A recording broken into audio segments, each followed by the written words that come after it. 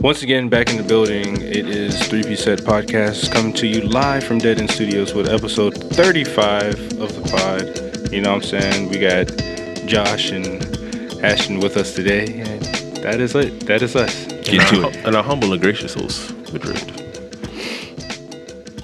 I am humble. I'm humble as fuck. But I feel like we were having a good discussion to kind of pre-podcast. We were talking about Jay-Z being affiliated with the NFL now. Mm-hmm. It's been a polarizing topic on Twitter, as everything is. The one thing I guess like for the argument, like what are they clarifying? Is it Jay-Z? Are they upset that Jay-Z is partying with the NFL, or are they upset that Roc Nation is partnering with the NFL? Or do they see it? Do they see Roc Nation as Jay-Z? Like whatever, because it seems like whenever Jay-Z does anything, and no matter what entity that he does it with, it is him. Like when people think of the Brooklyn Nets, they're thinking Jay-Z, even though Jay-Z is a part owner. Yeah. It isn't his company, like Tidal. Like it's not his. He's a part owner. So whatever he does, he's the face of it. Even though if he does or does not want to be that. Yeah. So it's the look. You look at Roc Nation as in Jay-Z is Roc Nation. Roc Nation is Jay-Z because he's the head. He started it. CEO, founder. Whatever terms or qualifiers you want to use for it. So that's why people look at it as like, oh, Jay-Z's doing this. And when he was the one sitting next to Roger Goodell talking about what they were going to do, not representative of Roc Nation. It was Jay-Z. So he's the one. He's the one at the table. Yeah, he made himself the face of it. He has a seat at the table. So the reason people are mad because it looks like you sold out. You know, he had on Ape Shit off of the Carters. The Carters. Yeah, he says, I don't need the NFL, they need me. Tell the NFL we in stadiums too. Like he rapped these verses, you know. He wore the Colin Kaepernick jersey. He sided with the Black Lives Matter. He sided with Colin. He sided with these people saying, no, we're not doing this. You know, it came out before that he tried to talk Travis Scott out of not performing for the Super Bowl during the halftime show. But apparently it wasn't, and everyone assumed, because if we anti-NFL right now, you shouldn't do it, Travis. You look like a sellout. But really, Jay-Z told him, don't perform at a Super Bowl halftime show because you're just going to do the short, 30-second, maybe a minute set on Maroon 5. Don't do that. You're making yourself look smaller than Maroon 5, where you should be if you're going to do it, be the headliner. So basically, he was giving him career advice instead of activist advice. Exactly. So now it becomes this whole thing is Jay-Z being like a capitalist activist. And what's more important to you, the people or like the money that you will hypothetically get from this or whatever, right? So that's where like the outrage is coming from. It's like people look like you betrayed us. We were all in this together. And we looked at you as like this cultural leader, and now you going to the other side. I mean, I just find that strange because we know it's kind of like known that Colin Kaepernick wasn't necessarily protesting the NFL. He was protesting the injustices, but the NFL. I guess it came out that the NFL blackballed him from coming back and playing quarterback, but at the same time he still wanted to come back. So if they blackballed him for a while and then eventually they allowed him to come back, what would we say of Colin Kaepernick? Yeah, that's the other. I mean, it's like it's not like he doesn't want to play. It's not like Colin Kaepernick doesn't want to play football anymore. It's not like he doesn't want to join the NFL anymore. He just had something to say. If a team offered him a job tomorrow, for example, the Indianapolis Colts, Andrew Luck just retired yesterday. They could clearly call Colin Kaepernick and say, "Hey, we have an opening. Come play for us." Yeah, it's a perfect opportunity. Are the Colts going to do that? Probably not. Probably not. And here's the idea that Colin Kaepernick is blackballed or whatever, right? So it became somehow the protests went from being about, in this aspect, people are looking at it as, this isn't about police brutality. And that's the point Jay-Z made. Colin didn't kneel against the NFL. He kneeled against police brutality. We know the issue now. Now we have, with the NFL's help, we can sit here and do things to try and help change this issue or whatever, right? So now you sit here and you're looking at Colin and say, why are you upset? And Colin, to be fair to Colin Kaepernick, he himself hasn't said anything against Jay-Z. His girlfriend, Nessa, has come out and said Jay-Z's a sellout, Jay-Z being used by NFL, we don't rock with Jay-Z. Jay-Z said he spoke to Colin. He didn't give a time frame of when he spoke to Colin. He said, yeah, I spoke to Colin about this. Desi came out and said, no, he didn't. Jay-Z has not talked to us in the last couple months. So I don't know why he's saying he spoke to us about this. So this is this internal conflict. And then there's also the Brooklyn Nets deal, when Jay-Z brought the Nets not only from New Jersey to Brooklyn, and he brought the Barclays Center in. He brought it in because the Barclays Center is going to create thousands of jobs. It's going to increase the value of everyone in the area's homes and stuff like that. Problem is, the Barclays Center being put in Brooklyn where it's at, it's fast track gentrification in Brooklyn. Because the people in that area the Barclays Center was built when houses were built. So those people got paid, yes. They got paid a lot of money for their homes, but they moved out. And the taxes in the houses in the surrounding area rose so high, a lot of other people were forced to move out. And now Brooklyn is so expensive to live in. A lot of people who lived there for years and years, whose homes have been in those families for years, they can't afford to live there anymore. And he started this whole gentrification process. And people blame Jay-Z for that. Because even though Jay-Z literally owned less than 1% of the Nets, but he was the face that was used to bring them from New Jersey to Brooklyn in the face of the Barclays Center in and of itself. Yeah. Now, did he create a lot of jobs for black people? Yeah. Did a lot of black people benefit? Yeah. But a lot of black people also suffer for that. So people are using that aspect of, you got used this one time. I feel like in every aspect, that's how you become a billionaire. Yeah.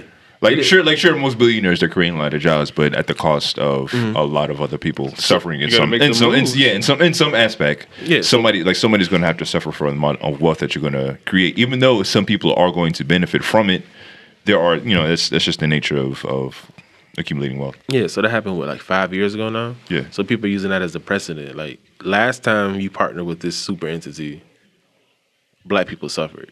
It's like you sold out black people for your own benefit. So how do we know you're not selling out black people again for your own benefit? I mean, I feel like it's only looking at one aspect of I guess like what he's done. You're only looking at the negative, but he's also using the capital that he's gaining to help in ways that in ways that he's able to create.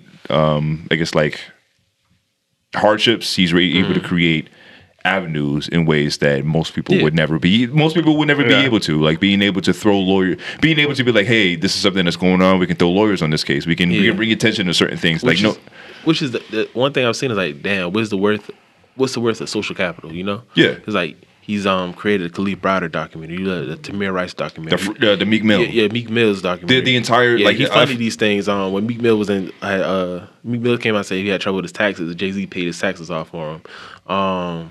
Like Sean Bell, who was shot 23 times on his wedding day in New York, he created a trust fund for his kids. Like all these things, Jay-Z, Beyonce, Roc Nation, they've done to gain the social capital. This a couple months ago, we were all saying, get Jay-Z on the case, get Roc Nation on the case. Like they're the ones who are out here helping and trying to save the culture. These are these people. These are these same people. And now when these people partner with the big entity, the people we've been looking at as the enemy for the last 2 years. Now it's like, they sold us out. So now I was looking at what is the worth of social capital. If I do all these good things, as soon as I make a questionable decision you can't see the end of, now you questioning me. And it's just like, I think it's just the age that we're in. Like we're having to have opinions on everything that everything. We have to have opinion on everything that everybody does, and I'm not going to expect Jay-Z to make all the right moves. I'm not, when it's some moves that he's going to make are going to be wrong. Some moves that he's going to make is going to be right. Right. You kind of just got to find that balance. Yeah, where you're not just doing a bunch of dirtbag shit. Yeah, there's no such thing as like ultimate good. Like they're not. There's nobody out here just doing the ultimate good. Like I think people think that if you have money and you're black and then you're the public face, you have to do everything right. Everything has to be for the ultimate good, and if it isn't, then you're evil. And then, but it's like he's still a person. Like there's no. I feel like there's no. As long as there is balance, then I'd rather have that than having to try to do everything right.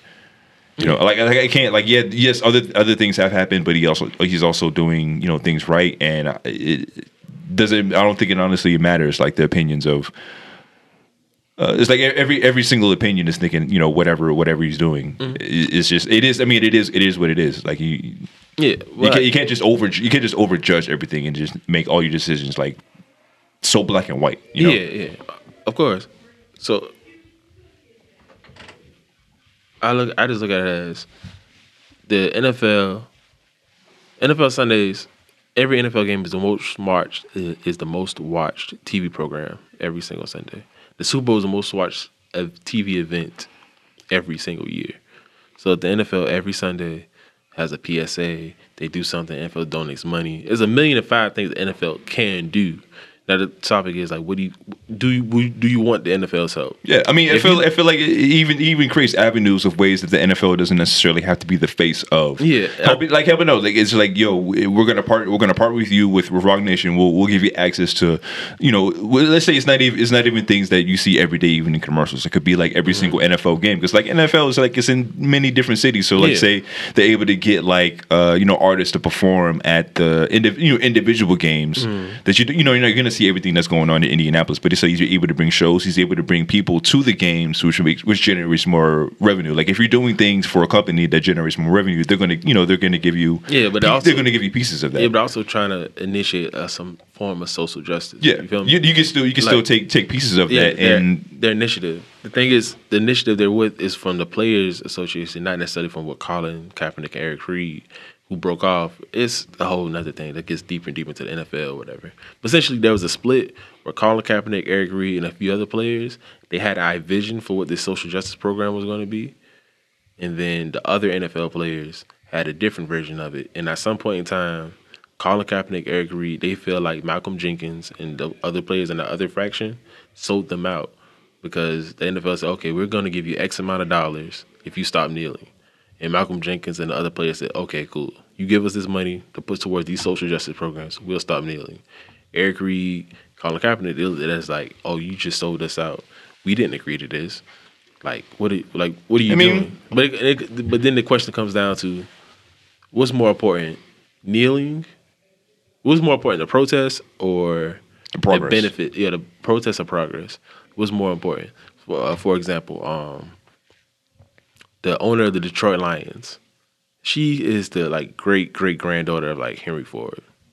She's from that lineage, and at some point in time, the Ford family and the Firestone family married. So she's literally the direct descendant of the Firestone tires and Ford trucks, right? What in the Game of Thrones? Exactly. I guess like random offshooting. It reminds me of like the storylines of like Tekken, of like how the big Japanese corporations kind of like in Persona 5, where the Haru is trying to be is it Haru Futaba? Haru is being married off to this other, because like it's like it's political factions and like this. Yeah. And you hear that all the time in Japan. Political marriages are very real all over. Exactly. Political and corporate managers. But that's just a random side note. Yeah, but so with the Lions, when they were protesting, some of their players were kneeling. She came to them in their locker room and said, "Look, this kneeling shit is going to stop. I'm going to give any of you a blank check." And I will write, what name the dollar amount, and I will write that to any organization, any fund, whatever any of you say this money needs to go, I will sit here and write the check. You just can't kneel. That's the question. That's the question. What's more important? You showing solidarity for Colin Kaepernick, you saying I'm doing this against police brutality, where that money could go right to fight those very things you're doing, but you yourself cannot protest. That's a very interesting position to be in. Like, hey, you have a problem, and you're saying that you have a problem. I'm going to solve your problem as long as you stop saying that there's a problem. Yes. So what do you do? It's like what if we actually got the police brutality reform that we needed? If they gave Black Lives Matter a huge check, like, yo, if y'all shut the fuck up, you're gonna get this money from reform, but you just got to shut the fuck up. I feel like there needs to be, like, you have to have both sides. Like, you have to have those people that are willing to be like, okay, cool, I'll shut up. Mm-hmm. Give me the money so I can do right by this. But you still need those people out there that are willing to say, fuck the money, I'm going to keep making noise about this so both sides can kind of feed off. Yeah, I to be honest, I honestly 100% agree about that. You have to have a tandem. It has to be both sides. You need a Malcolm and you need a Martin. You can't. You can't. Everything can't be one way. Yeah. I mean, in a perfect world, yes. In a perfect world, yeah. But we don't live in shit ain't perfect.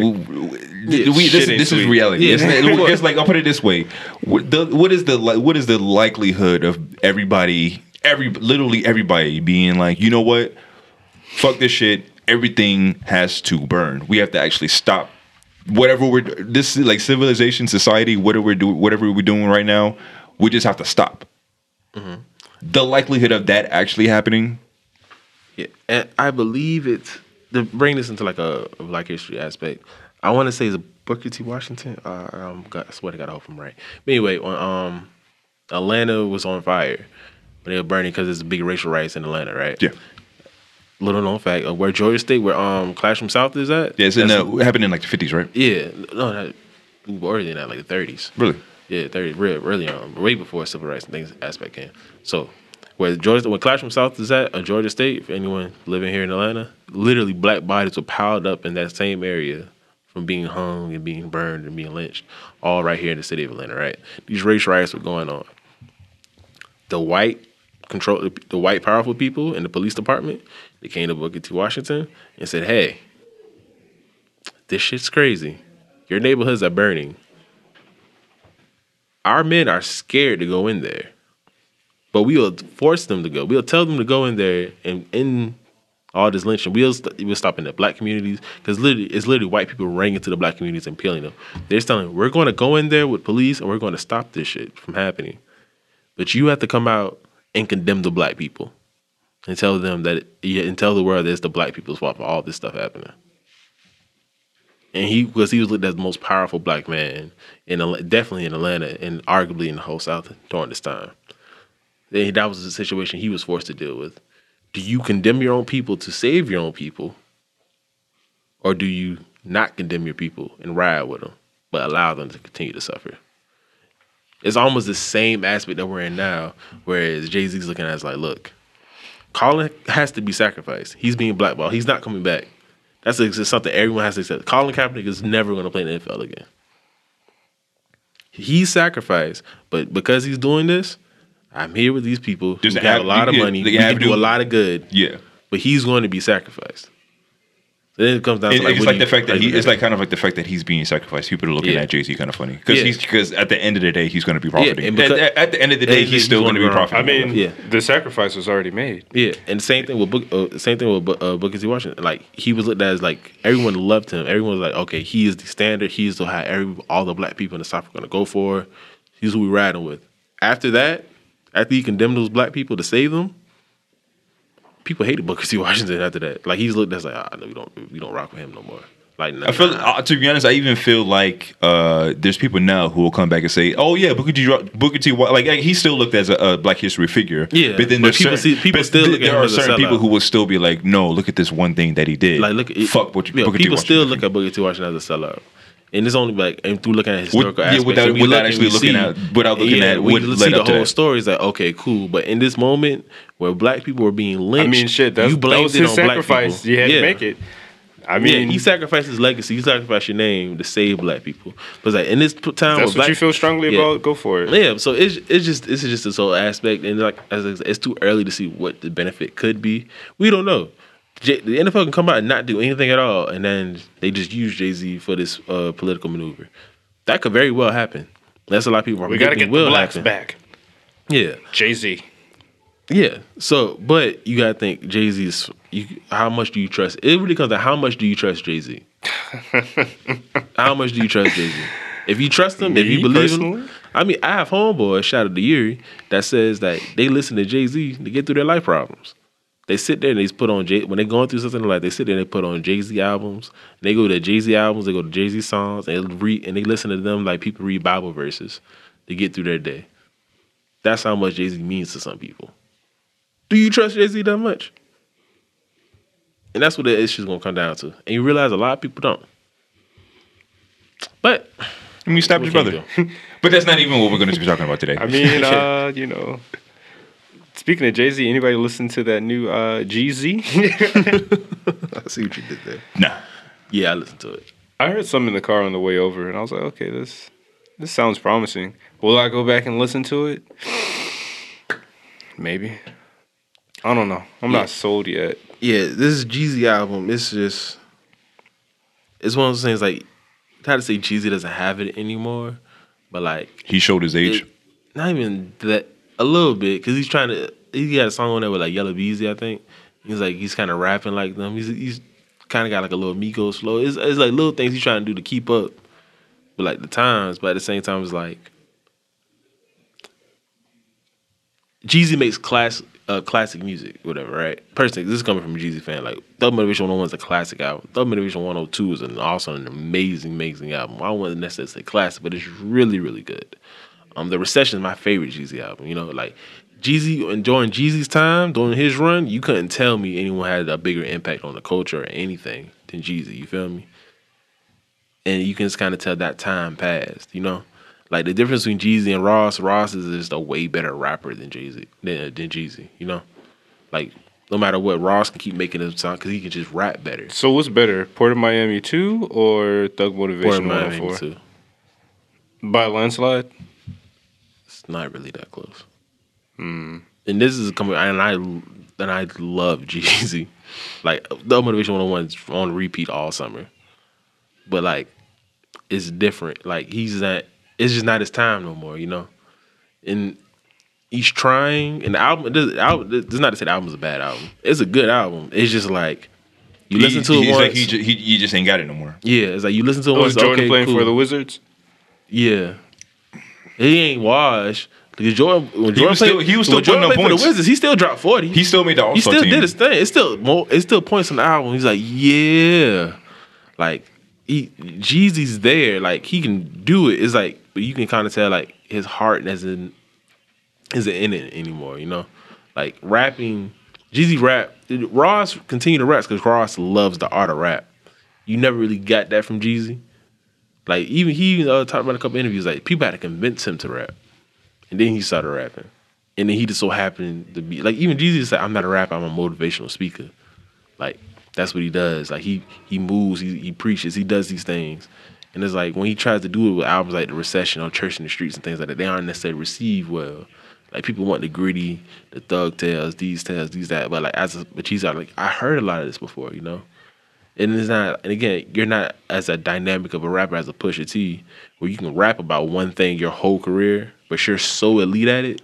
I can listen to Pusha T rap about cocaine for the rest. I was about to say, we know what that one thing is. Yeah, Jeezy isn't as skilled a rapper as that. He makes these great big thug anthems, you know, like for the streets, and it's just like, and if he can't hit like that, what's the point, you know?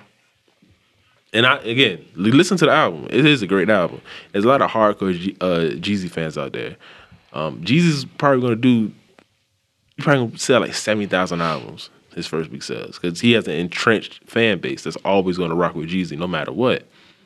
But this is just like, and it's also his last album on Def Jam. So after this album's out, he's a free agent. Is he gonna do the whole independent thing? Is he gonna re-sign with like Epic or Atlantic or wherever? Like, does he still want to rap? And I honestly don't think he really still wants to rap. I feel like this last album was pretty much like this, you know. He already said he retired. He was before. like, man, fuck, I have to do one more? Fuck. I mean, I feel like you said he retired, but you know, if you still contracted, you know, to two more Yeah. albums, then you gotta get Yeah, so I bet he was still getting the mail. So like, yo, listen, you still owe us 2 more albums. So yeah, I guess we'll see after this if he's actually retired. yeah, it's just not 2006 anymore. It's not 06, it's not 07, it's not 09. Yeah. You hate to see it. And Jeezy's another rapper. Well, he's talking about it in the car with Absol. He's another rapper. Like, his best work is his earliest work, and therefore everything after that gets compared to it. It's just that Jeezy has so much. He had Can't Ban a Snowman. He had Trap or Die. He had Thug Motivation 101. He had all these classic mixtapes, and then his first album's a classic, and then the second album isn't necessarily classic, but it's right there on the cusp. And then The Recession. His first two. And then Trappin' Ain't Dead. Yeah, These niggas just scared. bruh. That's good. I gotta find that on YouTube. Bruh, he was banned. Did y'all see? He was on the Weather Channel for Atlanta. Jeezy went from wearing the Snowman T-shirt that was banned all across the South, even in like Baltimore, places like that, all across the country. He had the shirt banned. He's wearing the shirt on TV in Atlanta, and they even put the snowflakes up. Like, yeah, snow's coming. My album's out in stores now. Like Jesus is a cultural icon at this point. You feel me? Like, yeah. Like we in Atlanta. In the South in general. People love Jeezy. Hey, man, there was a point where you couldn't go to any concert or shows in Atlanta without Jeezy coming up and performing. Yeah. Like, at least 2 songs. Yeah. Yeah. And it's just like, he can still do it.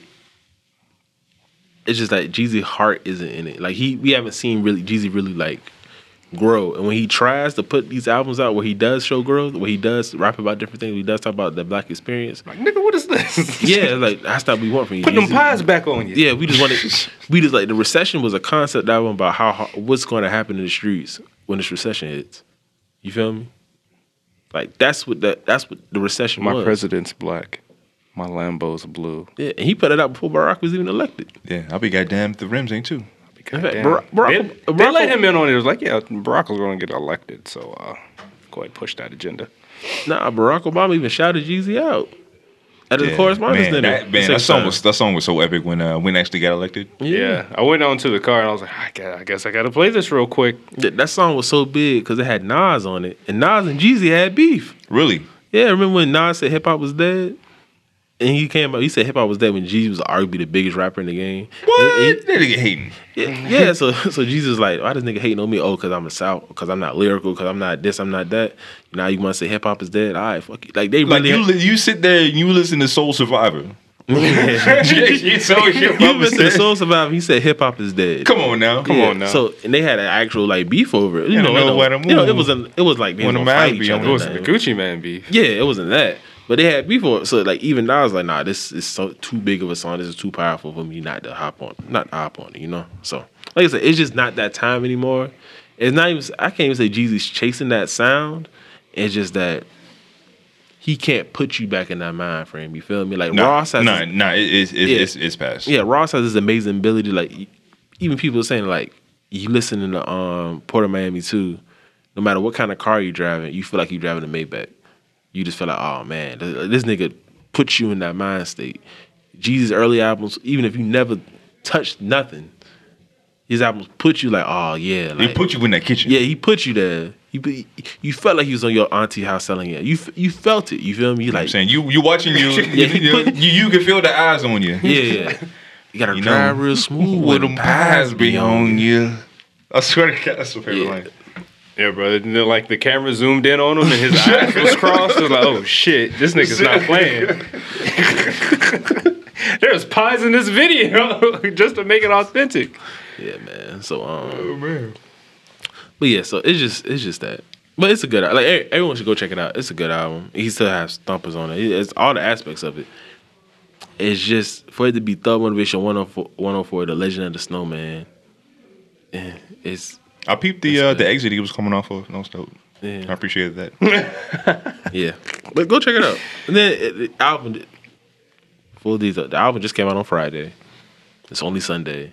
Yeah, I haven't had a full chance to really sit. Maybe a week, a month from now, I'll come back and like, bro, I was bullshitting.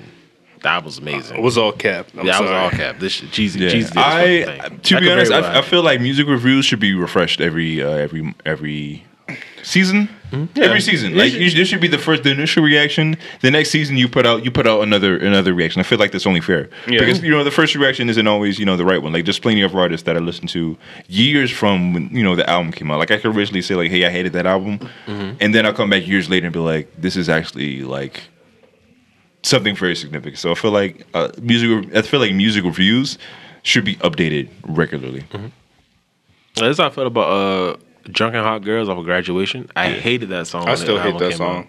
Yeah, I mean, I wouldn't say I don't necessarily care for it, but I didn't understand it. 'Cause I didn't go through anything. I never been. I was in high school. Like I wasn't dealing with Drunken Hot Girls. Cause I mean, there's some, but I just didn't like. I didn't like the way that song flowed. I'm like this.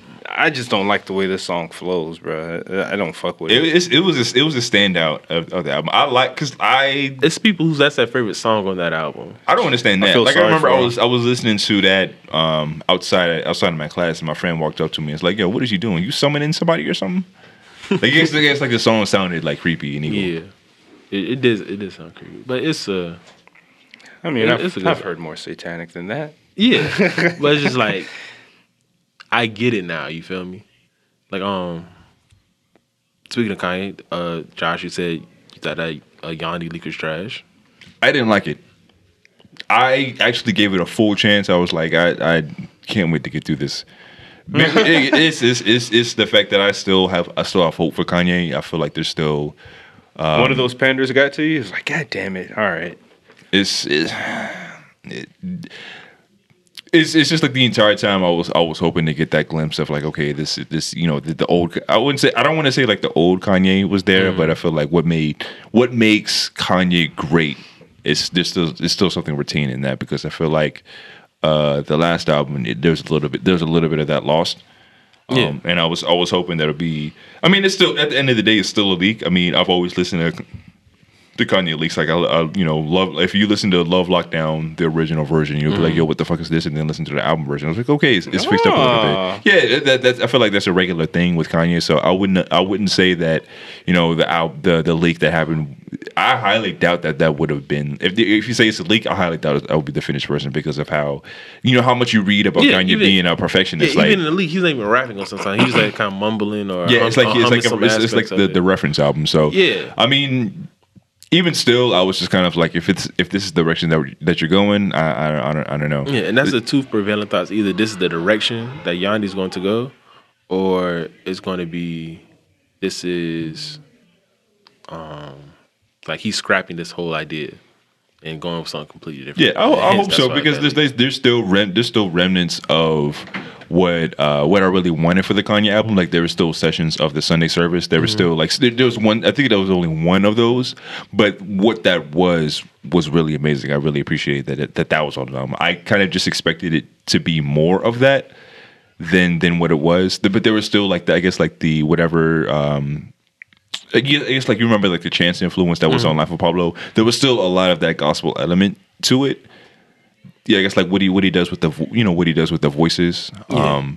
But overall, it was just kind of like the one thing I can say is like my biggest critique about his last two albums was that Kanye West has always been on as this perfectionist. You feel me?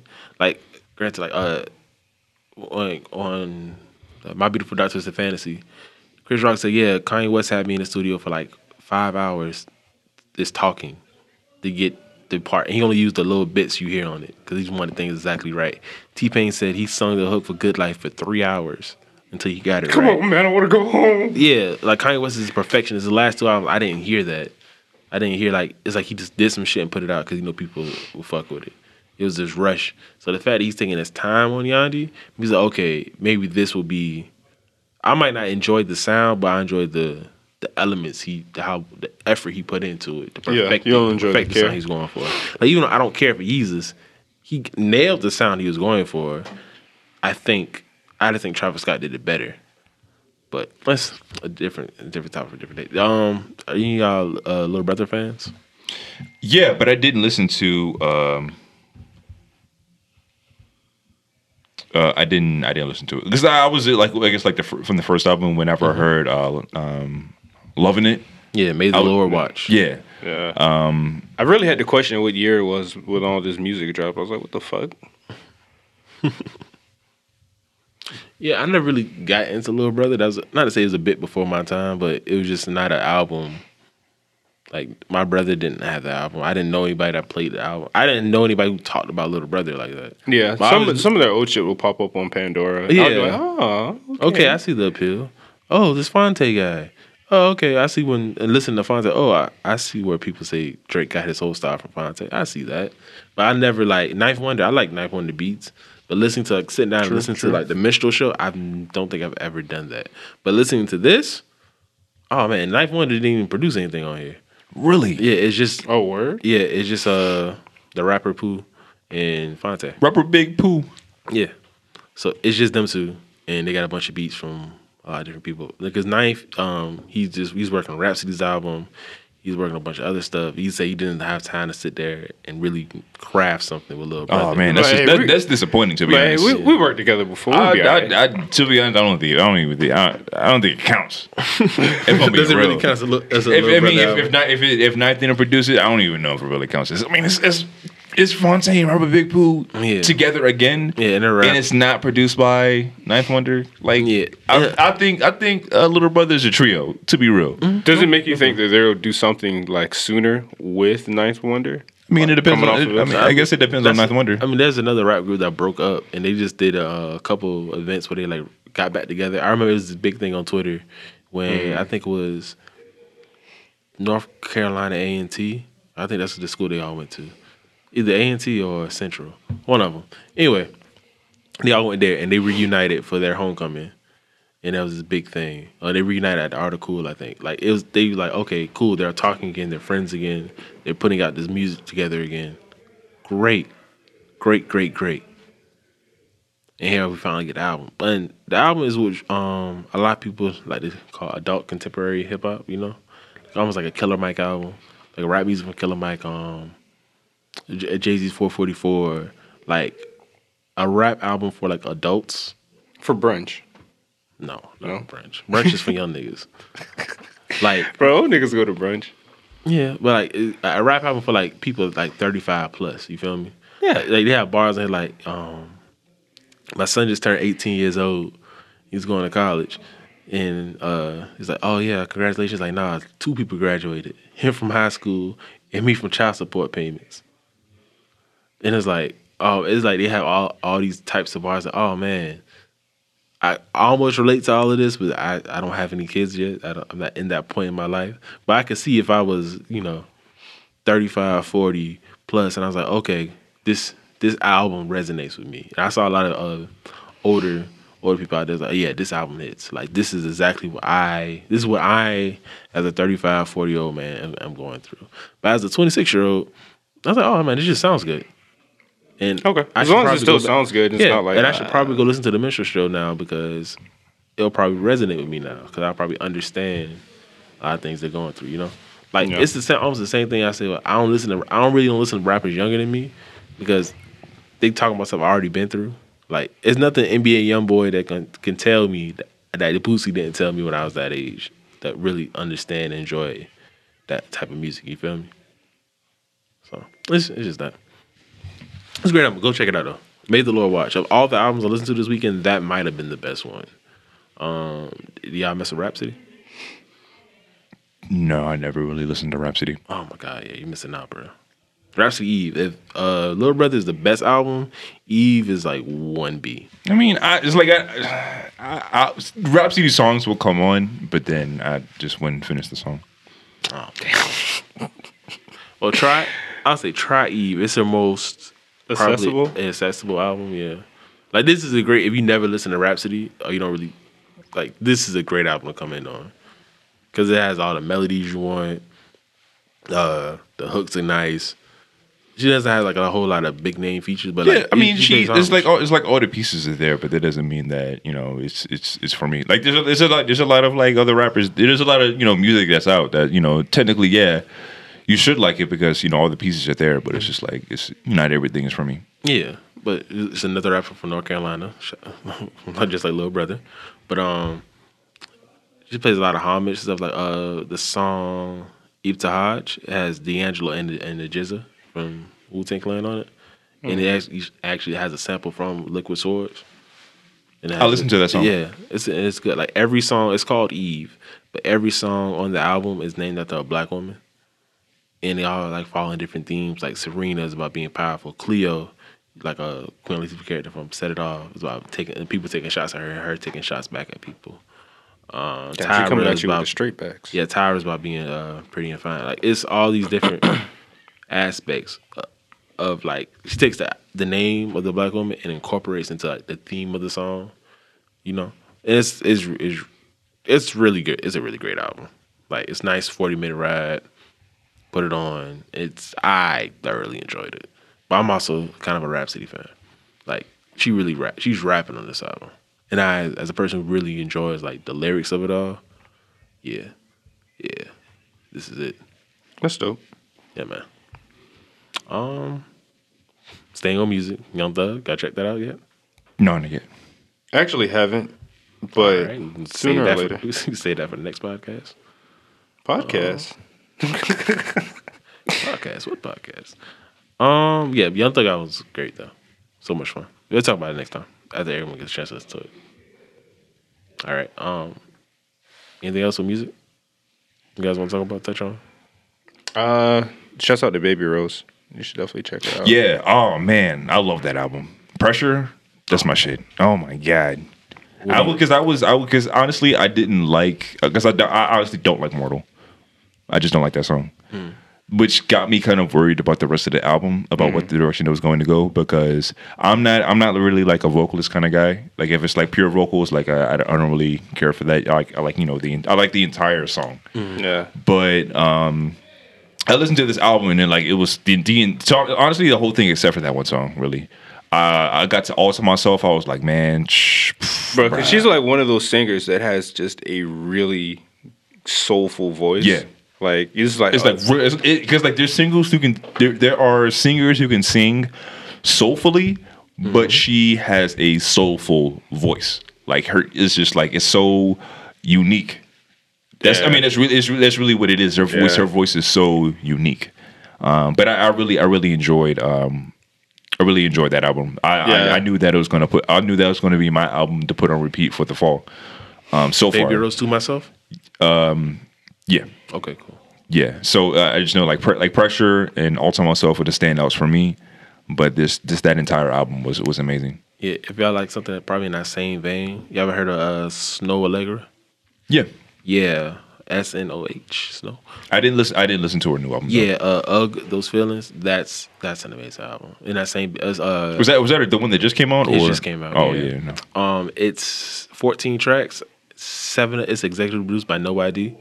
Okay. Yeah, so he did 7 of the songs on there, and most of the songs he either co-produced on, or he helped mastered it, or he did something to it. That's an amazing album.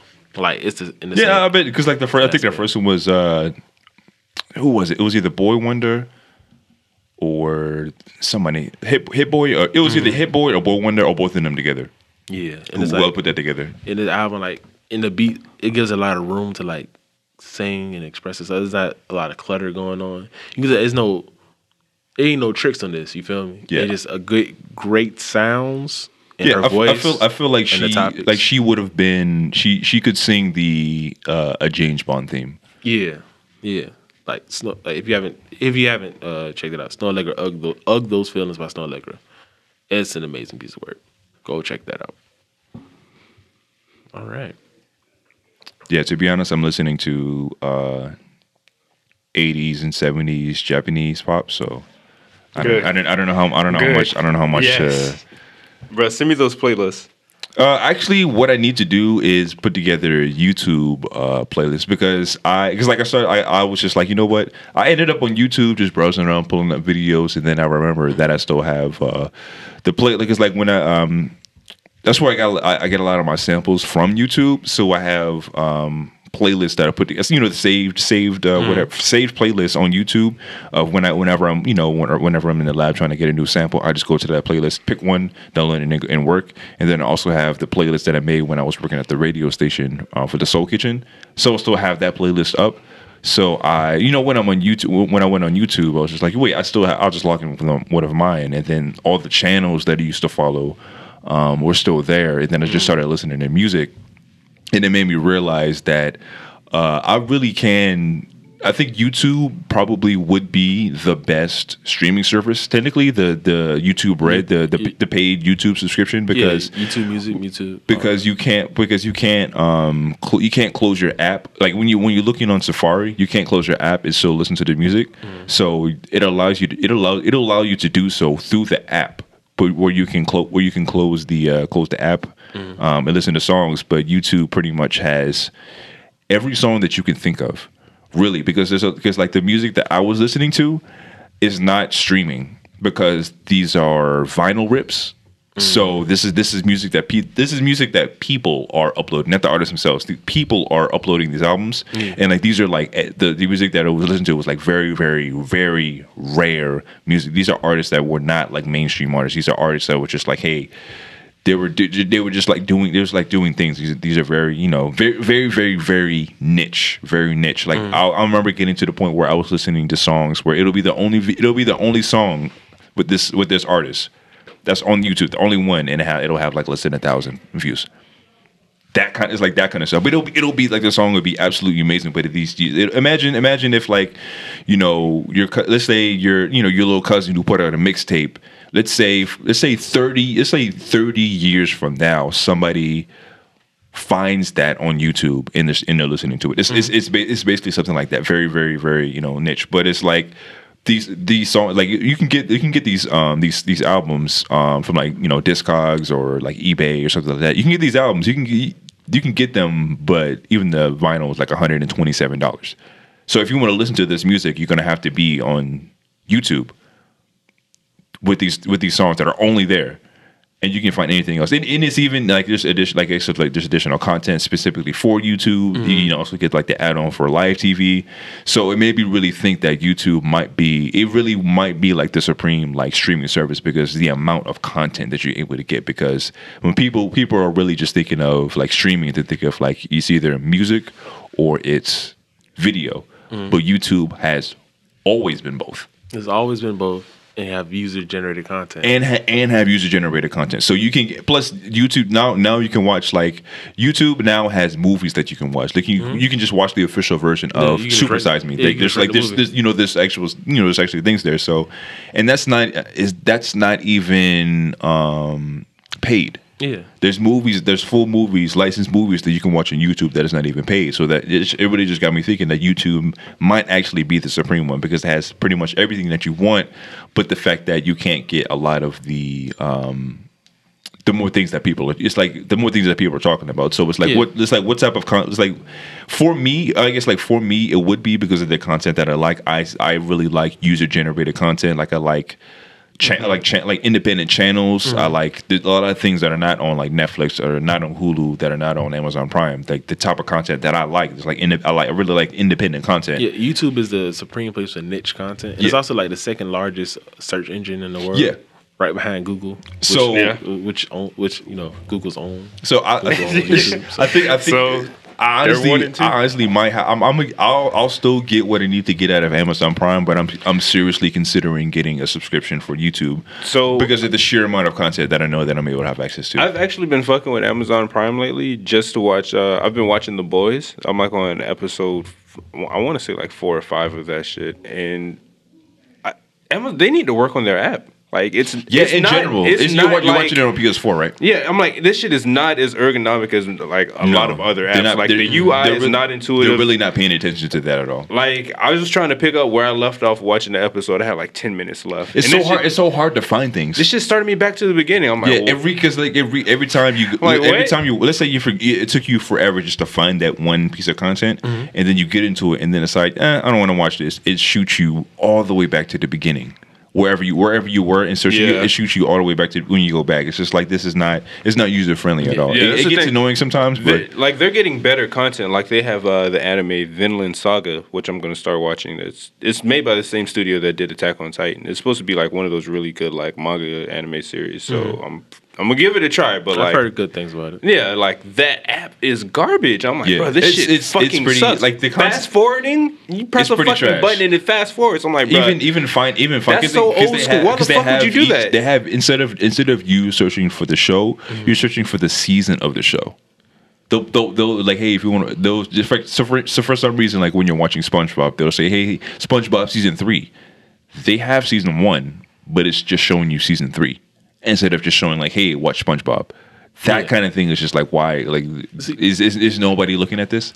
See, that's the thing. When we get into like these major corporations trying to be involved in every single thing, like Amazon does streaming because they can, not because they need to. Yeah. Netflix has an amazing UI because that's the only way they make money is you tuned into Netflix. YouTube only makes money, uses amazing UI because that's how they make their money, through you going in and searching things. So of course they're going to make it as easy. Yeah, as the they had best to way make they it as can. intuitive as possible because a bunch of children use it, like literally. Yeah, and that's, Kids under 1 year old Yeah, and use YouTube flawlessly. and that's probably not Disney Plus isn't out yet, but when it does come, how much do you think Disney is going to pay attention to that aspect? And here's To the UI? Yeah, to the Well, I feel like they're taking the time to It's- kind of put some I polish feel- on I it. feel like and they Dis- have like the blueprint that Hulu laid out. So Disney. yeah, I mean, they do. Disney which is a probably great, it's a great thing they did. like, Disney probably has the best produced content out of all entities. Like Yeah. they are when it comes to presentation and production, like they always have like Yeah, a but- elite level. But the same way, I'm not saying I believe it's going to be great. The UI at least. I do think that because literally they, like you just said, they have the Hulu blueprint, and Hulu's UI is great. It's not as good as Netflix's, but it's pretty good. So it's just like that's because their streaming service isn't what Disney makes their money on. They make money for everything else. This is just Yeah. something they're doing for literally for shits and giggles and to fuck with Netflix probably. yeah, like the more shit that comes out about Disney Plus, the more I'm looking. I'm like, damn, this is going to be pretty viable. Like they announced the She-Hulk series and Moon Knight And coming Miss to- Marvel. and Miss Marvel. So coming Disney to- Plus is going to be full of Marvel content, just full of Marvel content. Marvel content. And new Marvel You content. have New Star Marvel Wars content. content. They just dropped the trailer for The Mandalorian. The Mandalorian that actually looks really good. and it's just going to be on Disney Plus. Yeah, they have Man, I'm- everything Pixar ever came out with. Man. Everything, all the Disney movies. They're bringing back Lizzie McGuire.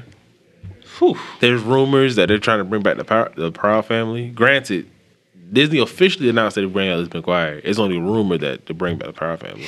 So we don't. Really Yeah, a lot actually of that know I was yet. seeing was just like a fake account Yeah, pushing yeah. pushing the Proud Family yeah. agenda Yeah, again. it's like okay, if we every couple if you months. rile up enough interest in it, then yes, it can. And damn near all this stuff is coming out day one when Disney Plus drops November 12th.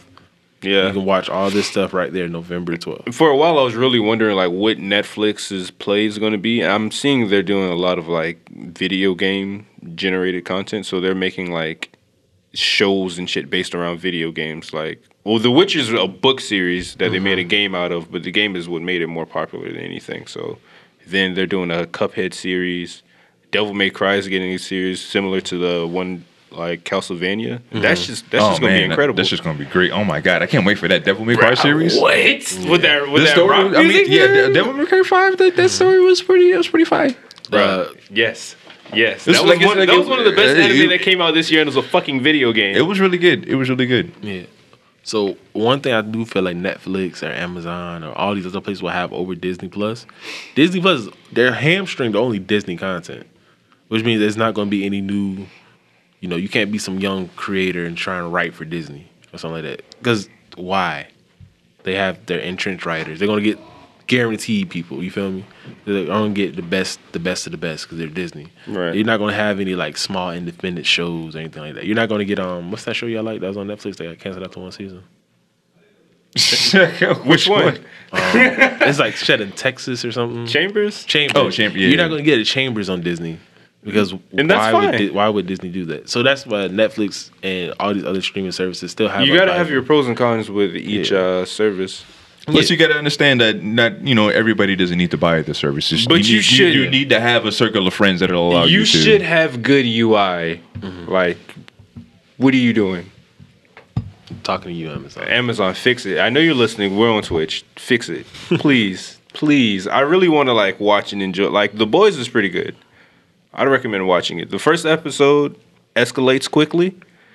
The second episode ends with a bang, and it just gets wild from there.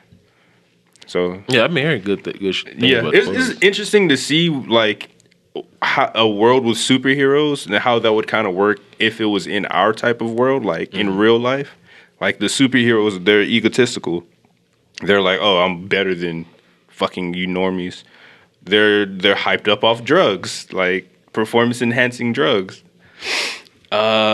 They're so integrated in society, like everything is artificial. Like they're like, okay, there's going to be a crime here, so you guys go there and preemptively send people to where they know there's going to be crimes using like technology and shit to kind of track crimes down. And there's a lot of shady shit going on. Like, shit's not what it seems. So the story basically revolves around the boys, and they're like, you know, we're here to fucking kill these soups. So it's a fucking bod, the bastards. And, you know, it's just interesting to see. Like, you haven't seen any supervillains, and you realize, like, oh, the superheroes are the supervillains. Okay, cool. Yeah. Sounds riveting. Just if the UI was better. If the UI was better, right? Another show that's coming to Netflix, already came out on Netflix, Cannon Busters. Yes. Have you had a chance to check that out? Of course. You, Josh, you checked out Cannon Yeah, Busters? I watched maybe 2 full episodes. Shouts out to LaShawn Thomas. He actually made it. Yeah. You know, you don't often see anime created by black people, but when you do, this is what you get. So here's that weird question. Is Cannon Busters count as an anime? Yes. Why? It's the way it's animated. Like, he was fucking living in Japan animating this series. Okay. There's a Japanese audio track that goes with it, so you can listen to it in dubbed or sub. It really just depends on you. And it's kind of like in the same vein of like a Trigun. Oh yeah, you can tell it's. You can tell that he Trigun, Outlaw Star, Cowboy Bebop. You can tell that he loved anime, and he put a little bit of each anime. Like, even with the cutaways, Cannon Busters, and he comes back, Cannon Busters. just slightly different. Yeah, it's just like Full Metal Alchemist. Bro, it's the same shit, dog. Like, the last 2 episodes are so fucking good. It doesn't make any sense. Like, the animation is good. It's fucking funny. Like, all the way through. I enjoy the characters. The music is fucking flames. That opening? That opening slaps. Yeah. To be honest, I really didn't like the opening. I didn't like. I was lukewarm on it at first, but by the 3rd episode, I was like, okay. I feel like it did. I feel like it didn't match. It doesn't match for an anime. Honestly, isn't that? It's like a song itself might have been great, but it's just like for an anime, I was just like, this doesn't match. Bro, I promise you, by like episode 5, you're gonna be like, that shit's good. That shit slaps. It's like, does the opening of Yu Yu Hakusho match Yu Yu Hakusho? No, but this shit's great. It does. It immediately. That was like immediately. Oh yeah, this is great. It does, because you know that it should. Yeah. I mean, it's just that it was still an exciting opening. I feel like the song wasn't exciting. It was a little bit too mellow for me when it comes to an anime opening. It's kind of a like, let's do something. It felt like, hey, let's do something different for an anime opening, but it didn't necessarily fit what could have, what if somebody would have chosen anything else. Yeah, it just didn't fit for me. I've seen countless animes, and they all have different types of openings. Yeah, so it was nothing that was out of the ordinary. Yeah, and that vibe fit for me because that's like a background show. Like, don't get me wrong, the storyline's cool. It's really like, if you're really into anime, seeing all the influences. Like, what's the guy that can't die name? What's his name? Philly the Kid. Yeah, Philly the Kid. Yeah, that's Spike from fucking Cowboy Bebop. He looks like Spike. His hair damn is like Spike. The same, like, damn near the same mannerisms. His voice is almost the same. To be honest, I didn't like that aspect at all. I honestly don't. I don't like when anime is kind of like use the same tropes of like character archetypes. That's when it's like every anime though. Every anime character is based off another anime character. It's just slightly different. That is the anime trope. That is the anime trope in and of itself. So that's just what it is. I guess I just didn't like it as much in this one. Like, you ever seen an annoying main character? All those are just Shinji. All of them are just Shinji. Yeah. Some of them are just better Shinjis. The thing about it, like, you realize that he's different, like, because he's a piece of shit. Like, he's just a piece of shit that can't die. He's not exceptionally talented or anything. He just can't fucking die. Can't die. Like, they keep telling him, like, yeah, you're not. You stink. You have this whole legend. Yeah, you're trash. Right. You just can't die. You just can't die. Yeah. But then the drunk old man, like, that nigga's 5'9". He's fucking fine. He has the drunk old man trope. He's like a wanted Ronin, a legendary assassin. He's like, yeah, I'm just here to. He has a tragic backstory. I just want to drink your beer and fucking throw hands. Yeah, it's like he took all these. It's like he's the creator, LaShawn. He took every influence of every anime he's ever watched. Yeah, and said, "All right, I'm probably gonna get one shot at this. Yeah, I'm just gonna make a love letter. It's like a love letter to anime. Yeah, because a lot of it's like episodic slice of life type shit, and then with like it slowly progresses towards the story with like the shit that happens in the background, Yeah. and then eventually, like episode like 10, when they finally arrive at where they're trying to go, you start to see the plot, and then you see even more pieces of other anime. You get like your Gurren Lagann, you get your Evangelion, like the point where the mech is fucking ripping pieces off of the other mech on some Evangelion shit. Yeah, you see it. And it's like, okay, cool. I see it. Like, I see the vision. The I see what ninja you're fight, going he's for. up there doing substitution. It's like, oh my, this person really loves anime, and he was like, all right, this is my, like you said, this is my love letter to anime. Yeah, in fact, he was in Japan making it, creating it, having Japanese animators. Like he was really in the mix for it all. And that's what I really, really enjoy about it. As far as the anime in and of itself, it wasn't like the best thing I ever seen ever. Because like to your point, it does wear its influences so much on its sleeve that it's not necessarily original in that aspect. But that doesn't make it bad. Like I didn't necessarily care for Space Dandy because I was like, it's almost in that same vein to me. Like it's really episodic up until the end where there's a plot. But I'm really how season 1 ended. It made me excited for season 2. Yeah, that was the main okay, thing. It was cool. like, if anything, they were laying down the groundwork, getting people on board for it, and it's like, all right, please help. Like, let's get this second Yeah, season. because it's funny. And then like it's this thing where I always looked at it. All right, this is the anime. This anime can literally take place in any universe of any anime any ever. universe. There's so much random this shit. is- and this There's is- random beings, Yeah. cat people, fucking shape shifting motherfuckers, sentient Fairies, robots, fairies, magic. You got it all. Souped up technology. Yeah, literally mech. I was like, oh, this shit's gonna be great. The first 5 seconds I see a mech, like, oh yeah, this shit's amazing. all right, I'm already sold. So Fuck it. I look at it as like this anime can take place in any universe, and this is where all the black people are at. Yeah, Yeah, that's one thing. Like that was great to see. one thing when you watch anime, you know, there's a lot of. It's the assumption that all these people are white, or no, a lot of Asians. This is how Asians view themselves a lot of times. Like, no, Asians are just pale. Like, no, he just happens to be. This person is happening to be very pale. But white people, it's anime's that weird thing where Asians see themselves in anime, but white people can also see themselves in anime because the skin tone is so similar or whatever.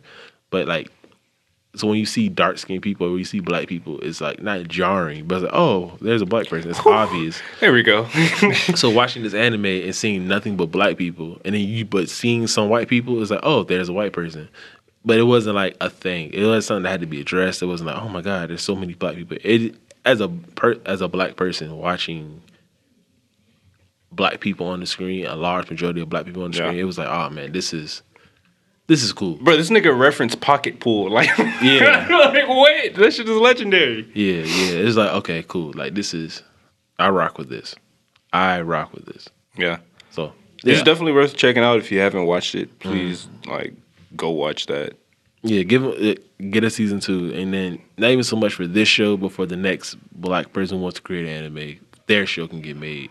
Like it's like you need one to make it, so others can come behind it. You know? Yeah, they can open that door up. Like, Yeah. And I can see like why it's so varied and why it has all these influences. Like it's so many different aspects of the show. That it's something about the show you're gonna like. I think that's what he's kind of going for. Like I'm going to give you everything and something about this you should like. About some aspect of this you should like. And it's like, okay, cool. You bring him in, and then the second season you probably tell the show you really kind of want to tell. This is a dark show. Like it's a lot of blood. It's a lot of. It's kind of not gory per se. The second episode is like, hey, we're killing and eating people because we have to. Yeah. It's this whole episode when they're skinning people alive and selling their skin and Making purses. Yeah. Like it's a very dark show, but it's really funny and lighthearted all at the same time. So it kind of touches all these different areas. So I kind of wish it was darker. Not in the storyline, but in animation, I wish it was a little bit darker. in the tone. Yeah. Yeah. See, the animation, like I said, it makes me just think of Trigun. Really? Because that's pretty much the same type of world. Oh yeah, in the world, like it's like in the world setting, yeah. Yeah, it's like a western. But Trigun was darker. I think it's more of it's like a mixture of Cowboy Bebop and Trigun. And Outlaw Star. It's like those three, like it's Those are the big three. Like the gunshots even sound Yeah. exactly the same. It's like, oh, I don't know how old Son is, but like, oh, you came up watching Toonami during the late 90s, early 2000s. Yeah. When those three shows pretty much played back to back. Yeah. Yeah, so I enjoy it. And Netflix, you better get this shit a season 2. Please. And if you want to watch something different, more traditional Japanese, watch Kimetsu no Yaiba, Demon Slayer, Yes, sir. because that shit has been on fucking 10, and I highly recommend it. So, Staying on Netflix, y'all see that Dave Chappelle's going on with another special? yeah, I've heard about that. Yeah. You know, if Z was here, we could talk about when he went to go see Dave Chappelle live, but next episode. R.I.P. R.I.P.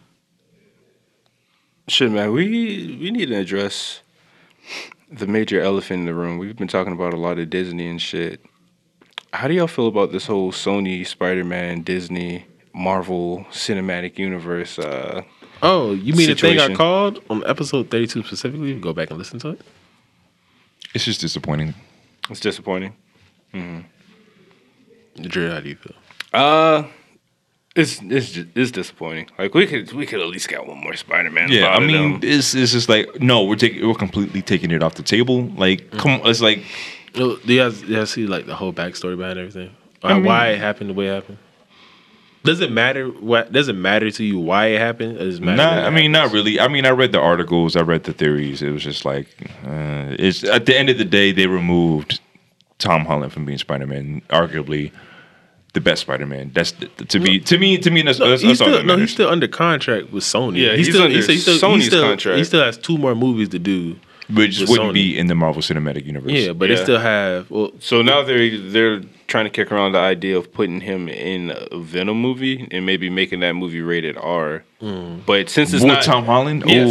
since it's not a Spider-Man movie, they can have it being like they can't have a Spider-Man movie with Venom in it and have it rated R.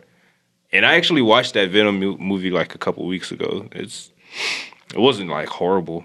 yeah, it's And decent. they introduced Carnage at the end, and he was played Yeah. by fucking what's his face, Woody Harrelson. yeah. Woody Harrelson? Yeah, Yeah. So like the thing with the Venom movie was y'all should see Josh's face. But yeah, so the thing with the Venom movie is one, it surprised the fuck out of Sony because it made $800 million worldwide. yeah. It was like super popular in China. Primarily in China, but it made $800 million, right? So there's like, okay, we didn't think this shit would do that well. And second, Venom was always supposed to be a rated R movie. At the last minute, they made it PG-13 because they would Just in eventually case wanted, they would have to slot it in yeah, MCU. it's like if Marvel ever wants to use this character and throw him in there, boom.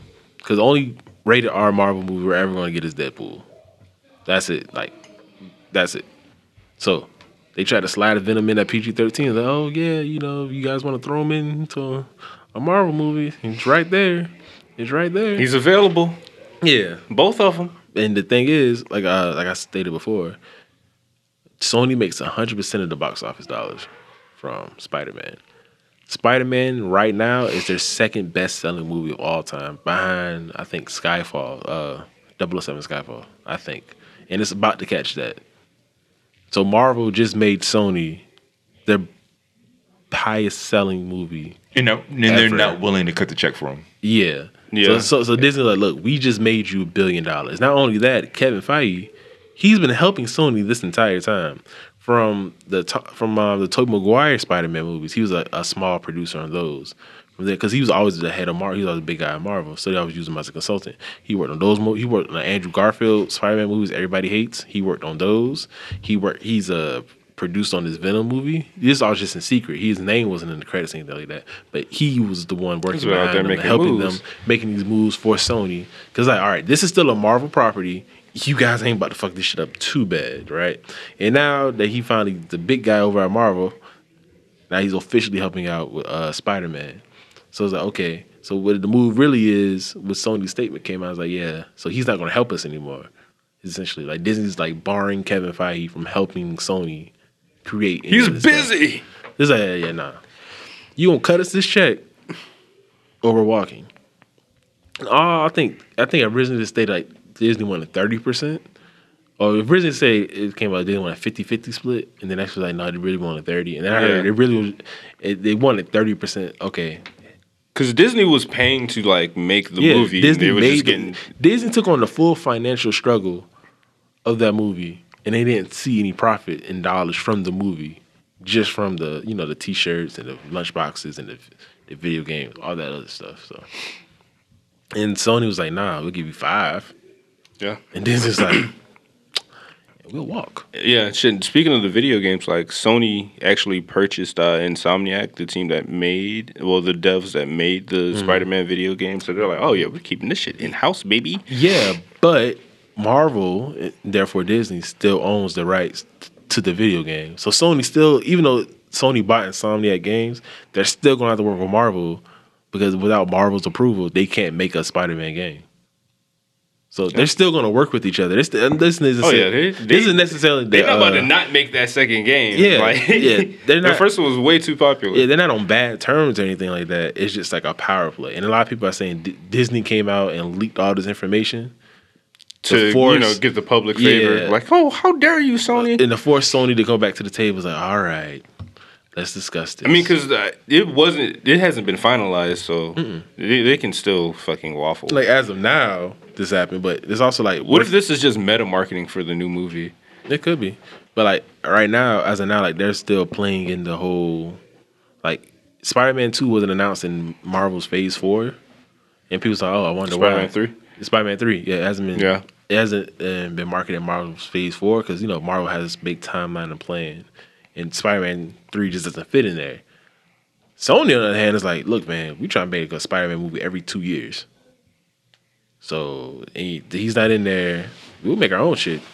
And they already said, Kevin Feige said, yeah, they're going to put Spider-Man in a Venom movie.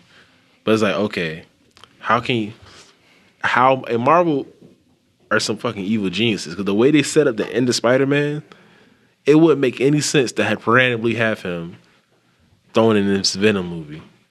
You feel me? The same character, the same everything. Like it doesn't. You saw how Spider-Man 2 ended. Why the fuck is he now dealing with Venom? Are we just gonna pretend like all that shit didn't happen? What the fuck? No, you can't do that.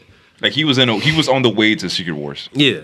Like they literally set it up, and then for Sony to take that because they can't. It was the way to deal is Spider-Man couldn't reference anything on Marvel. He can reference Thanos, Iron Man. He couldn't even say their names in the movie. And the same thing with Marvel. They couldn't even reference anything that happened with Spider-Man at all. So it's just like, and how big of a role Spider-Man played in Marvel, and how big of a role Marvel played in Spider-Man is like to just pretend like they set him up to be the next Iron Man. Like like they and did. Then they're like, yeah, fuck all that. Yeah, so it's like, okay, we can. Marvel said like we can set him up. The Spider-Man can make more money than what you think he can make already. If we put a battery in his back, but y'all give us some of that bread though.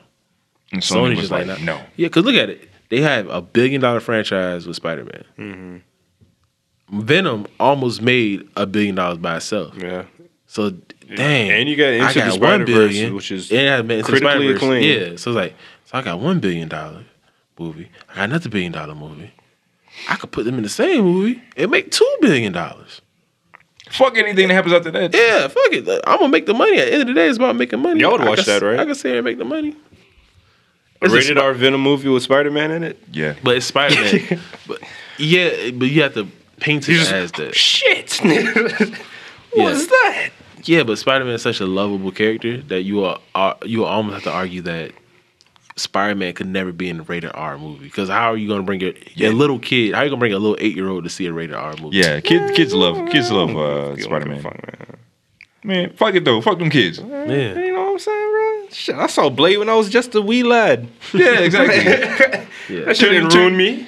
It'll make a man out of him. Yeah, it made me better. But that's the one thing is the Spider-Man Venom movie. The other thing is that Sony has talked about doing a Spider-Verse movie, which I've been saying they should do from the jump. I really think they stole my idea.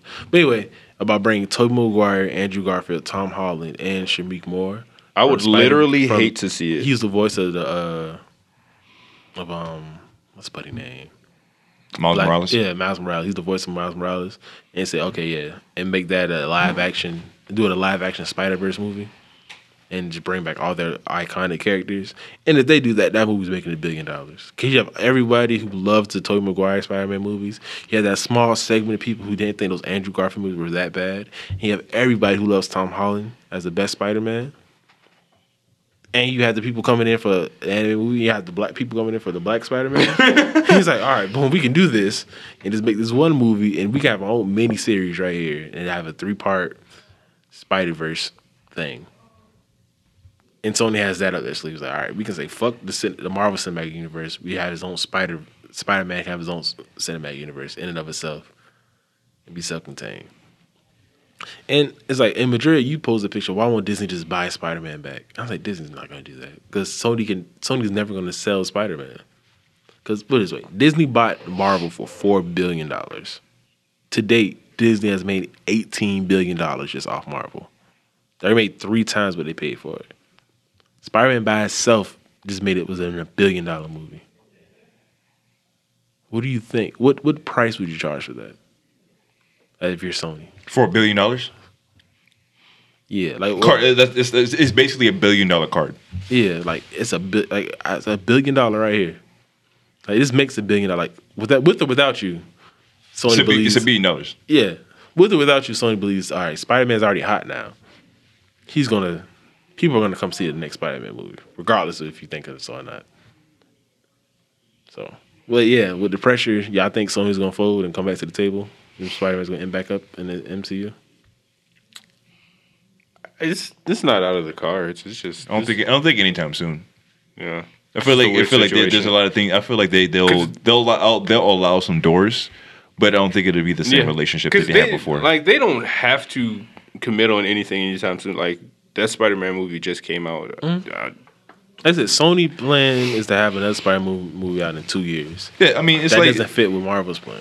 It's not as if they wouldn't. I guess it's a question of whether or not Marvel will allow their other entities to be within a Spider-Man movie. No, Marvel's never going to do that. If they're never doing that, then I mean, then Sony will just have Spider-Man, and Spider-Man within itself is is $1 billion. Spider-Man within itself is $1 billion industry already, so they could do Spider-Mans forever. Like every 10 years, you could do a new Spider-Man. But yeah, Essentially. I think Uncle Ben, get ready. That's part of the stipulation when Marvel sold Spider-Man off, and they sold Fantastic Four. The reason we kept getting reboots is that I think they can't be any longer. I think 10's a long time. I think any longer than like a 5-year gap or a 6-year gap without a movie, without a Spider-Man movie. If let's say 8 years, I can't remember. If Sony ever goes 8 years without making a Spider-Man movie, they lose Spider-Man, and Spider-Man goes back to Marvel. So that's why we kept getting those reboots. I was like, oh, why did they reboot Spider-Man? Why did they reboot Spider-Man again? Because Sony doesn't pick a movie, they're gonna lose them. So they're going to do it. You're going to keep getting these movies. And Tom Holland said he's on contract for 2 more movies. And he already said, yeah, I'm going to do my last 2 movies on my contract. So then if he leaves, you know what we're getting? Another Spider-Man. Another fucking reboot of Spider-Man. I'm not looking forward to that. I mean, the next 2 movies are probably going to be really cool. What can they get from Marvel within the universe? And I feel like there's a lot of characters that aren't featured in the Marvel Cinematic Universe that Spider-Man can really grab. But no, Marvel owns. Yeah, they don't have access to them. Like Sony just has Spider-Man and Venom. And then Marvel's like, yeah, you're not getting anybody. You're not even getting Doctor Doom. No, you're not getting anybody. No, because they could have if Sony would have worked with like Fox, but Disney just bought Fox. So just Spider-Man and his same group of villains. Yeah, any enemy or anybody they decide to pull out of their ass. Spider-Man 0 crossovers. Yeah, but Spider-Man does the best in crossovers. Exactly. Marvel knows what they're doing. They're playing hardball with Sony. Like it's all this opportunity over here with Marvel. Just come fuck with us. Just give us some of that money. Give us some of that goddamn money. They wasn't even asking you to just give us a straight split. They're like, all right, let us pay for like 30%. Like, let us get on 30%, my nigga. Like, come on. I just made you your highest grossing movie of all time. We can keep this for fucking we free. Can keep this month. Doesn't Sony make money when Spider-Man appears in the Avengers? Yes. So they're just like, yo, there's like, no, we're not going to give you Basically, we're not going to give you anything, even if it keeps the gravy train running. They're both trying to like, they both want to be involved on this, but Sony wants to keep the same agreement because it's a fucking amazing agreement. It was like, do you want Spider-Man? Yes or no? And Marvel was like, what do we have to do? And it's like, all right, cool. Because Sony was already kind of, not necessarily in the red, but people hated those Andrew Garfield movies. People hated them. And granted, like we just said, Kevin Feige was part of producing those movies. So I watched them both. And that's I didn't think they were that bad, but people hate those movies for whatever reason. I mean, they hated on Jesus. Yeah. Yeah. So Sony's also hated on Jeezy. They hated on Jeezy. They hated on Jay-Z. Great callbacks. So Sony's also making it seem like, look, Kevin Feige, he produces the Spider-Man movies y'all hate. He helped those too. So, just because leaving doesn't necessarily mean it's the end of the world or whatever, So we'll see. Either way, both companies are going to be okay. It's just like we as the consumers, are we maybe gonna not. be okay? Yeah, exactly. Like, what are we going to be okay? We seen greener pastures though. I really wanted the Secret Wars movie though. Yeah. And Marvel, they could just do the Secret Wars just without Spider-Man. Oh my god! Don't even. I mean, next topic. They just did Let's not even think about Thanos that. without the Eternals, or they did Thanos without Adam Warlock. Yeah, that was disappointing though. I really wish they would have included that. So I really wish they included. And Sony and Marvel still has holding all the cards. Okay, we lost Spider-Man, but you know what you're gonna get? A great Fantastic Four movie. You know what you're gonna get? A great X-Men movie. You know what Sony just announced like yesterday? Black Panther 2. Ooh. 2022. May 6, 2022, Black Panther 2. The first movie of Phase 5. Mm. And putting out in May is significant. That's Marvel's summer blockbuster. They're saying this is our. I hope they give it that budget that it fucking needs. Yeah. They say they're like this their summer blockbuster movie. Like this is their end game. The summer blockbuster came out in May. Infinity War came out in May. Like them putting Black Panther right there, saying, "Oh yeah, this is going to be the crown jewel for this year. This is it." Yeah. Do we remember what we're getting next year for 2020? Yeah, a bunch of sequels. Nothing new coming out. New characters. Yeah. When is the Eternals? Yeah. When did they come out? In fact, they announced the full lineup of the Eternals. Like all the ones that are going to be out there. They did that in D23. Right now. I can't recall. Something decent. Cause it's honestly it's at this point where I'm not like, ooh, super excited, but it's like all right, whatever. Like put it out. I mean, a lot of the phase it was kind of like a lot of the phase was just a bunch of sequels. So it's like, this is cool. Like Doctor Strange shoes, naturally, yeah. Yeah, that's actually going to be fine. And like Buddy from the first movie is the villain now. Like that nigga's a good villain. Yeah. So Falcon, Winter Soldier, I'll pass. Black Widow, I'll pass. You're getting the Black Widow movie. You're getting another Doctor Strange. You're getting Guardians of the Galaxy Volume 3. Okay. To be honest, all I really want is the Eternals and Multiverse of Madness. Other than that, I really could care You're getting less. new Thor. You're getting all the Disney Plus shows. Oh yeah, the new Thor. Like Phase 4 might not be like the greatest era of Marvel. Like Phase 2 of Marvel wasn't necessarily the best. Cause all you got was a bunch of sequels. But it had Captain America Civil War in it. So Phase 4 might not be like, oh man, but Phase 4 could just set up Phase 5 to be that shit, Yeah, Phase 4. They're trying to. Where did this ant come from? Phase 4 is trying to do this weird thing where they mix in the TV shows with it. Yeah, like the TV shows like on to count as movies instead of having 2.5 hour long movie about Captain America and the Winter Soldier. And or Falcon and the Winter Soldier. I honestly could care less about these fucking shows. So you're not gonna watch them, even when we have Disney Plus, you're not gonna watch the shows. I might. I'll probably get around to it, or if I hear good things, I might check out an episode or two. But I'm not like, oh, I can't fucking wait. I'm not counting down the moments. I'm gonna be playing Monster Hunter. And you can check that out on my YouTube channel, Sonny Chief. That's my shameless plug for today. Yeah. Oh yeah, CBS and Viacom are merging to form their streaming service that's coming next year. Yay. Another streaming service. Yeah. I was watching the Bobby Brown story yesterday. That shit was wild. Did you get to the part where he fried chicken and cocaine? Yeah. Yeah. Was it believable? I mean, I don't know if Is he that, was. is that, I don't know if is that that's what what he Popeyes was did with doing. those chicken sandwiches? I don't know if that's what he was doing or he was just legit just cooking crack because it wasn't specific. In his autobiography. I mean, you know what I'm saying? The flour and chicken, those are two euphemisms. He literally he had a glass of cognac, like some rocks, like a bag of some weed, and then fucking had a stroke and just fell. And then Whitney came out, was like, "Where's my shit? What you doing, boy?" He took the drugs and like dipped, and then came back and he was like, on a stretcher and shit. I'm like, wow, this is just a very toxic relationship. Holy shit! But granted, it's told from his perspective, so yeah. There's definitely going to be a slant on it. Yeah, and a lot of Whitney Houston fans hated it when it came out. I could see why, because they fucking demonized her. Yeah, because the prevailing narrative was that Bobby always got Whitney hooked on crack, and Bobby made it sound like it was the other way around. I feel like it was 50-50. I definitely believe that shit. That's just my personal opinion from what I've witnessed. I don't know. I'm not saying you're wrong. Yeah, I mean, I wasn't there. I don't know. I wasn't there either. That would just be my assumption because I'm non-biased and I want to give everybody their equal blame. But yeah, BET is another person that needs to work on their fucking service, like their streaming service.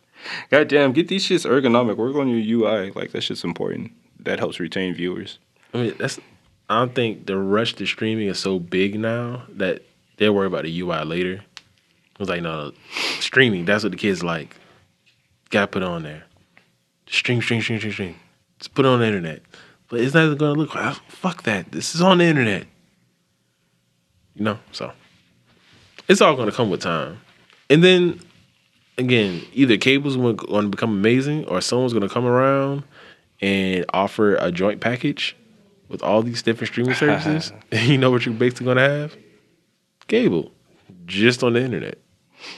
I mean, shit, they already have that with like Roku TV and Fire Stick. That's literally what that is. That's literally what that is. It's just going to be even easier for them to use. Yeah. So, anything else anybody want to finish up on? Yeah, The Matrix 4 is officially coming back. Yeah. With Keanu Reeves. With Keanu Reeves and Trinity. Yeah. I hope, something else. Please don't put Lawrence Fishburne in it. Yeah, something else we talked about a while back. Hell yeah. We're out here predicting the future, We talked guys. about all this shit. I remember we talked about Blade, and fucking Blade's back now, so write us our checks. Yeah. They're listening, and they're just taking our ideas at this point. Yeah, but Matrix 4, we're going to go see it?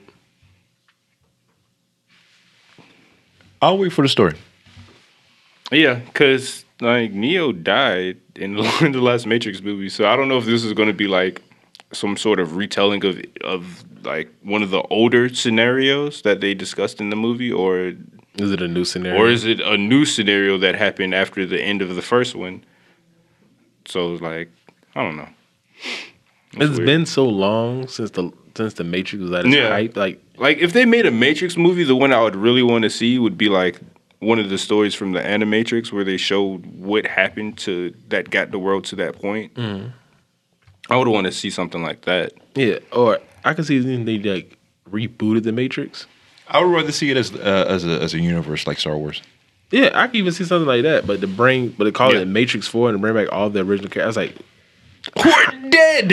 yeah. I was like, I don't think people care. No, just bring it back as just when all else fails. If you really want to make money, just do a quick little miniseries. You know what I'm saying? Yeah. Just do a miniseries, sell it. It's great. If you're doing a movie, do an offshoot. You don't have to tell the same story. Just tell the same idea. Yeah. Like a few of those Netflix specials that came back, like Rocko's Modern Life. I actually watched that. Didn't like it. You didn't like it? It was too. Was it too pandering? It's too preachy. It was too preachy. Way It was too like preachy. it was like, oh, modern animation is bad. Yeah, that's what I started getting from it. it's like let go of let go. It's basically the entire thing was let go of the past, but that was like the entire thing was just like that was. I mean, Rocco's Modern Life was always about it was always about modern times. It always was. I guess if we were just a little bit older, we may have had like a different perspective on the show. Yeah, because I totally missed all that. But But you saying that It was just some now shit going on. clicked all in my head. Like, oh, it all makes sense now. Yeah. Like they were always talking about, the new thing, the new products, to us they were just making jokes, but like they were actually making comments about, the modern society. That was always there. One of those intelligent kid shows. Yeah, but it's just like they never really were preachy like that. I feel like if he really just wrote another episode, it would have been just as great. But he wanted to tell this story about letting it go, but at the same time, it felt really meta to me because it basically told the same story of somebody's cartoon was ridiculously successful, and then they needed to bring it back to say they needed to. Yeah, you don't have to do a full season. You can just do a special. It was like 45 minutes, right? Yeah, 45 minutes. and it was just like. Well, they're doing the same thing with Courage the Cowardly Dog. Yeah. It's a one episode. I hope they don't. It's by a bunch of different animators, and they're just like, they just love Courage the Cowardly Dog. It's like, hey, let us do it. I hope what they do with Courage is that they just completely ignore time and just like update, because like with Courage it really wasn't a time thing, because I also watched the Invader Zim movie, and it kind of took the same thing where a bunch of time has passed and now you have to deal with some of the things that's happened.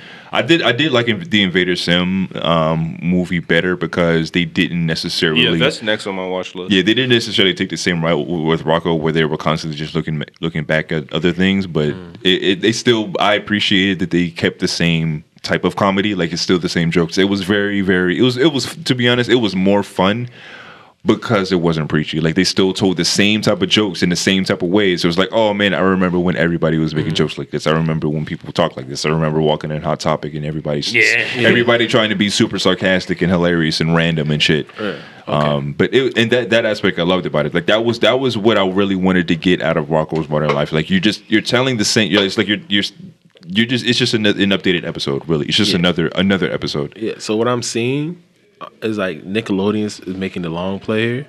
That after Disney started its own thing, Nickelodeon isn't going to get into the whole streaming thing because they already had their Nick Online thing that people don't really care about. So they put Invader Zim on Netflix. They have Rocko's Modern Life, two classic Nickelodeon staples. They have the Avatar live action that's already coming to Netflix. So I think Nickelodeon's taking a lot of their old content and they're going to try to have this big partnership with Netflix and either do like gritty remakes of their old shows or new updated versions, and then have this big merger. Not big merger, but like a partnership. Yeah, I guess if they were to gauge how successful their remakes are, since they are just movies, they aren't like another season. It's just like, hey, this is something else to watch. Yeah, like the Rugrats, I can see that coming back. Dear God, I hope not. Except Tommy and them, they're just the parents now. It's about their shit. They're about their kids, but you're seeing Tommy and Phil and Lil as adults with children. I mean, at this point, yeah. The story's about their kids and their babies. Rugrats guiding. Yeah. Oh man, I can see it all happening. But all you streaming companies, all you entertainment companies, run us our check. I'm tired of y'all stealing our ideas. Yo, shoot us a bag. We'll create you an anime. Yeah. No problem. We just have to find animators. You already got a producer. You? Anything else anybody wanted to touch on? Oh, Dear White People season 3 is out. I watched like 4 episodes. It's really meta, even more meta than before. Yeah, you can see why I kept saying that. It's really a meta season. Right. We can talk about it watching it on the side from you watching it. Watching you watch it, I was like, damn, this shit is really better. When watching it yourself is like, wow, it's even more meta than I thought it was. Yeah, we can talk about that when we talk about Euphoria. Yeah, we talk because a lot of compare and contrast I think we can do there. Yeah, talking about all that next episode. Yeah, well, appreciate y'all for listening. As always, you can follow me on Twitter at SpeedwagonX. You can follow us collectively at 3P Set Pod. Make sure you go show us some love on your favorite streaming service. You know, tell your friends, family, leave comments. You know what I'm saying? All that good shit. Help support us. Ashton, where can we find you? Or you can find me on Twitter at ash_the_stampede, A_Sun10 everywhere else. Everywhere else. We out here. Josh, where are you located? I know Jones everywhere. That's all over. You can find him everywhere. He streams on Twitch too. It's a 3P Set podcast. Like, rate, comment, or in your favorite podcast app. Help us out so we can help y'all out. And as always, it's been a Notes Good production.